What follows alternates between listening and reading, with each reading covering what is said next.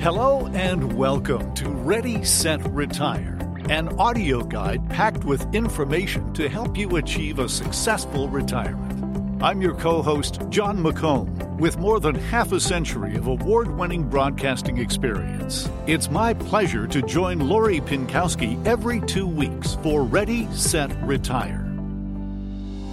Lori is an award-winning and highly respected portfolio manager and senior vice president at Canaccord Genuity, who has been successfully managing retirement portfolios for over 2 decades. We're here to talk about everything from financial and estate planning to travel, hobbies, and health matters, and so much more. Whether you're thinking about your retirement or already living your retirement dreams, Ready, Set, Retire is for you. And Lori, when it comes to retirement, a lot of people tend to fixate on accumulating enough assets. One aspect that's often overlooked is planning for how to begin withdrawing your retirement nest egg. What do people have to keep in mind? How does that work? Yeah, no, definitely. A retirement withdrawal strategy is a calculated plan that really lays out how you're going to receive your income. You've spent a lot of time building this asset and also receiving a paycheck, and now it's time to pay yourself, which is, a really different way of thinking, John. And so we often are having these conversations with people. It's one of the most important questions, I think, not just do I have enough to retire, but where am I going to get my income from? And everyone's situation is unique. You have to also think about life expectancy now. It's increasing. People are living longer all the time. And so your nest egg needs to last you till the end of your days, until you turn into an angel, as I say. And along with rising inflation, that has a much greater impact today than it's had in 30, 40 years. So it's really important to update your financial plan and make sure you have a plan before you retire. I can't stress that enough. Today I was having a chat with a couple that is looking at selling their business, not tomorrow, but in 2 years from now. And that really is the best time to start planning for retirement and how you're going to get that income and from which accounts are you going to be taking that out of going forward. And again, you've worked your whole life to save enough money to finally retire. So this is an exciting time, but it's just so important to have a plan and especially to have a withdrawal plan so that you're not paying more in taxes than you should today or in the future. So again, you got to sit down with a financial advisor and along with a financial planner and really get the details about your own situation. It's very important. So today on Ready, Set, Retire, we're going to be talking about retirement withdrawal strategies and retirement income planning. So why is planning your income important if you want to hit your retirement goals? It's important to have an income plan to ensure that you have enough cash flow so that there are no surprises or shortfalls in your future. So knowing exactly how much you can spend allows you to make informed financial decisions. It really leads to a much more relaxed and happy retirement. If you don't know how much you can spend and you're kind of shooting in the dark, the problem with that is it can be very stressful, especially, when markets are volatile or there's uncertainty in the world, and people start to question, am I spending too much? Can I afford to spend this amount today? So having that plan, allows you to take income from your hard-earned money, knowing that it will last throughout your lifetime. So you want to enjoy your retirement. You've earned it. Now it's just important to have an organized way of withdrawing your income so that there's no surprises, as I said, in the future. Talk about how much money, generally speaking, people need, because their needs, obviously, when they retire financially, are going to be different than their needs, say, when they're in their mid-80s. Definitely. I mean, this conversation is always unique to one situation just because it really depends on their monthly expenses and their goals of retirement. Are they planning to travel? Are they planning to renovate a cabin, whatever the situation may be? And there is an average, though, I would say, after doing this for 20 years and sitting in probably hundreds of financial plans, I would say the average is kind of this $5,000 to $8,000 a month that people need in early on in retirement, as well as an amount for travel, tend to say $30,000 a year we see for travel. And again, that will vary from person to person, from couple to couple, but that's generally what we see. And then it's really important to kind of determine, are there any one-time large lump sum expenses as well, John? That's another important question. How can somebody project how much future income they can take? How does that work? What are the calculations for that? That's where the financial plan is so important. And I know that in our industry, financial plans are kind of throwing around the term anyway, but it is very important to have a detailed financial plan before you're going to retire, or if you've already retired, because this is really what's going to show you how long your money's going to last, how much you can withdraw, and also these one-time kind of exceptions, and can you afford them, such as, again, a renovation, gifting to adult children are two of the big ones we see. Purchasing a new car, purchasing an RV is another one I often see. We actually put the numbers in the system. It's very difficult to answer. And some of these things that we want to make sure that we're looking at, again, is the forms of income that you're going to be receiving, whether it's old age security. You could be subject to clawback if you're over 81,761 in 2022. So again, they give you this money. The government's nice. Well, not that nice. OAS is only $612 or so. So it's not a whole lot of money. People get really hung up on this clawback.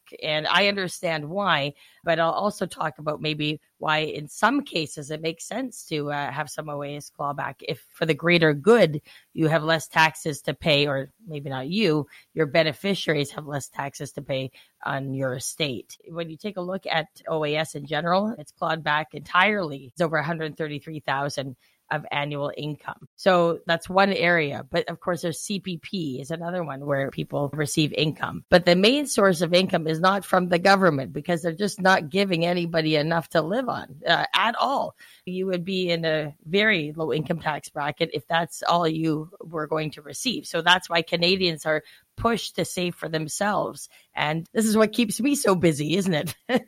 So when we're looking at the different accounts that people have, so where are you going to draw your income from? Well, your RIF or your RSP, your tax-free savings account. You're possibly receiving a pension from a company that you worked at, government pensions, as I mentioned, and even rental income. So I would say those are kind of the main buckets that we're looking at when deciding where you should be withdrawing from first. And again, when you're developing a concrete strategy for when and how much you're going to withdraw, the goal is you want to minimize taxes now, and also for your future estate. You want to maximize, of course, the returns, and you also want to beat inflation if possible. So those are definitely things that we're looking at with a financial plan. So what are the steps then in coming up with a withdrawal plan? Is it sort of an ABC thing that you, like a checklist you have to run through, something like that? Well, we're definitely starting off with always a discovery meeting with a financial planner, and we can provide general numbers to people just when, a new client's coming on board. How much do they think they can earn on their portfolio? How much income do I think that they can take? I can definitely provide those general numbers, but really to get detailed, we want to start by taking inventory of how much you actually spend. So again, we don't need to know a whole budget, although some people like to get that detailed, and the more information, the better, John. But again, a financial planner is going to help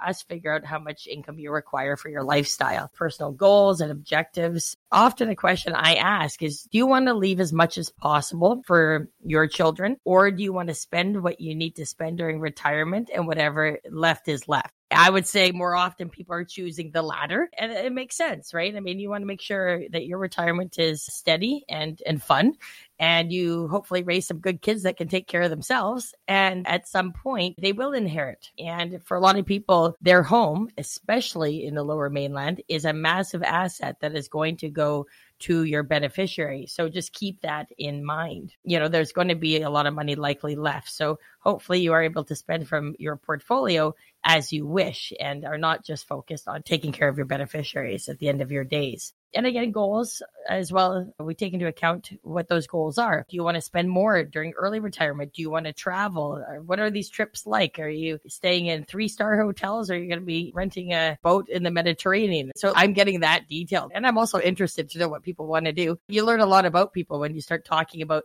the non-financial aspects of retirement. What floats their boat? What gets them excited? Why are they retiring? I love learning about that. And then, of course, we want to look at that information along with the size of your portfolio and, again, any other income that's coming in. And then from there, we're going to come up with a financial plan. And again, I'm sitting in that meeting with most clients as well as the financial planner so that we can really provide the best advice possible. Because, as I often say, John, you've heard me say this many times, you can't manage someone's money unless you know who they are. And I should add to that, and what their goals are. And that's why we believe that a financial plan is so important, especially when figuring out how to withdraw income for people in retirement. And people have to remember, too, I think, that this is an evolving, living sort of document, right? It's not something that you create the day you retire and then have to rely on for the rest of your retirement. Obviously, things change, and you're there to sort of help shepherd people through that process of change. For sure. It's not a one and done type thing at all. And that's why I even have a financial planner on my team, not just within the firm, or I even use an independent financial planner as well. I've kind of got 3 to lean on. Financial plans 100% have to be updated. It doesn't have to be updated every year, but when there's significant life changes, death of a spouse, downsizing a home in terms of spending, gifting to children or grandchildren is a big one. Renovating a cabin or a house can also be a large expense, which these are actual situations where we're helping people on a regular basis with answering those questions. And we're only able to provide the right advice because we've done a financial plan. So what are the most common or the most typical accounts that retirees are going to be withdrawing from? What are the typical buckets, as you call them, and what's the difference between them? Yes, very technical. My buckets, I use that quite a bit because people understand it. If I talk about accounts, people are going, what type of accounts? Bank accounts, investment accounts. And so the buckets that I'm always referring to are non-registered accounts. So these could be joint accounts with a spouse. It could be just in your name. Corporate accounts, holding companies, tax-free savings accounts, RSPs, locked-in RSPs, LIRAs. We're again looking at different profit-sharing plans as well. And so there's a lot of different areas that we want to focus on to see where you should be withdrawing from first. A lot of people may think that they should be withdrawing from their non-registered accounts first because you're not paying tax when you're taking out the money out of those accounts, such as a joint account. But the fact of the matter is that even though you're paying less tax today, you may, and your family may be paying a heck of a lot more tax in the future on your registered accounts. And to provide an example of that is that anyone that has income over $222,000 in the year of their death is going to be paying 53.5% tax. So for example, if you have $500,000 in a RIF or an RSP, of course, it rolls over to your spouse first tax-free, but on the death of the second spouse, the whole thing is taxed. So again, we spend a lot of time as a team figuring out what is that happy space of paying a little more tax today, a lot less tax in the future. And so, John, how detailed we are is that every November, we have a list of people where we want to take out possibly what we call an excess RIF withdrawal or excess RSP withdrawal. We're taking out more than they should or need to just as a way to minimize taxes for the future. Those are kind of areas that we're looking at in order to determine where one should be withdrawing from. And corporate accounts and holding companies are a whole animal of their own, whether it makes sense to take money out of there and how much. We often have to lean on the accountant to determine whether that is a tax efficient or tax effective way of also taking out money for any client that has a corporate or holding account. As you can see, the answer is not simple, John, and everybody has different buckets, and how much they have in those buckets also varies. So again, this is why we're having these detailed conversations to really figure out for that person what is the best way. So Lori, knowing that retirees have different accounts to withdraw from during retirement, which accounts should they first withdraw from? I would take a look first at how large their non-registered accounts were, and there might be some sort of blend. So we take some money from a non-registered account as well as including some funds from a registered account. And that might be the best way to reduce taxes now and in the future. Your tax-free savings account, a lot of people think that they should be drawing from a TFSA, where in fact you should leave your TFSA working as long as possible. Do not touch it if you can afford to do so. And the reason is because it grows and they're tax-free. And over 20, 30 years, that's a lot of money. And that tax-free growth is compounded. And at the end of your days, you're able to give that TFSA to anybody you want tax-free. So it can go to any beneficiary. It can go to an adult child. It can go to a grandchild. It can go to anybody. And so you want to try to leave those TFSAs working as long as possible. So we would usually never recommend that somebody take their income from their TFSA. And in fact, you could be taking money out of your RIF and RSP, as I was saying. Remember, taking out more than you should annually. And a lot of people end up using that money as a TFSA contribution, John. So again, these strategies are there. You just need to make sure you have a financial advisor that understands the strategies in retirement and is advising you properly. With all of what's been happening around the world lately, the markets have been somewhat uncertain. It certainly feels that way. Obviously, tensions between Russia, Ukraine, the rest of the world, which has affected prices of commodities and food and oil prices. Interest rates have started to go up, and apparently they're going to keep going up. And inflation has been very high. So all of a sudden, in a reasonably short period of time, we've had almost a 180-degree turnaround in terms of how much it's costing us to live. And the markets obviously are reflecting that. So how can someone begin to manage all of this?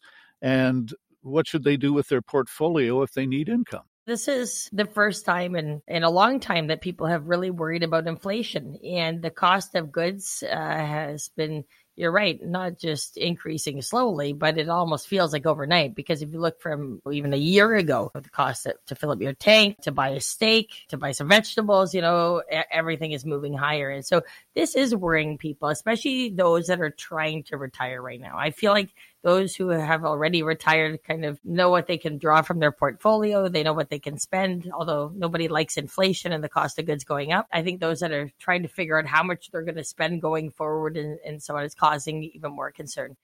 The other thing that we have right now to really think about is that historically retirees would have money in bonds as well as GICs. And, that's the kind of usually the safe place to invest money along with conservative stocks. Hardly a time where we would recommend that people didn't have exposure to the market unless there was a big problem happening in terms of the stock market. With GICs, the problem there is, of course, is that you're losing 6% to inflation right now. So that is not a good long-term investment strategy. And then in the bond market, when interest rates go up, the price of bonds go down. Again, there's certain bonds that are more sensitive to interest rate moves than others. So you just have to understand that as well, that not all bonds are bad, but many bond funds and so on out there, especially these kind of bank bond funds that really don't do a lot of trading or really make changes, even with regards to what's happening in the interest rate cycle. They just hold the same bonds, and people are getting hurt on that. And I think a lot of retirees, when they, for instance, walk into a bank branch and say, I'm retiring, I need some advice, a lot of the advisors possibly at the bank branches are going, okay, you're conservative, you should go into a bond fund. And they go, okay, well, you're the professional. The problem with that advice is that you don't realize you could lose money in that bond fund. And many people have. We had a call from a gentleman who had $2 million in bond funds at a bank, and he lost money last year in a good year and lost money again this year in a not so good year. So if you can't make money for a client when the markets are going up and you can't make money when the markets are going down, it's time to move. But in all seriousness, this is an issue, right? Because again, we're putting together conservative portfolios, yet there is risk in some of those really conservative asset classes like GICs and bonds. And then the last asset class, to bring up is real estate, John. So real estate in Vancouver is a hot topic. You and I talk about it a lot, and rates are moving higher. And this is going to affect the housing market, in my opinion, one way or another over the next 12 to 18 months. And, people talk about, inventory and immigration here. We're always safe. Nobody is safe from interest rates moving higher at this speed that we're going to be seeing if it in fact moves ahead the way that the Fed and the Bank of Canada is talking about. Things can change. The war in Ukraine could change the direction of how aggressive the Fed is. But right now, it looks like they're standing their ground and the economy is still growing. They have full employment. So they're going to be raising rates. And in the US, possibly 0.5 point at this next meeting. So inflation, they're trying to get under control. Retirees. So that's good when you're on a fixed budget. We want inflation to come down. But in my opinion, we're going to see high inflation for at least the next 12 months, if not 2 years, realistically. This stuff doesn't change overnight. No, it doesn't. And in the real estate market, with rates going up and, as you say, uncertainty about if or when they're going to stop, that puts a certain number of people who are kind of on the limit of, can we afford this? Can we not afford this?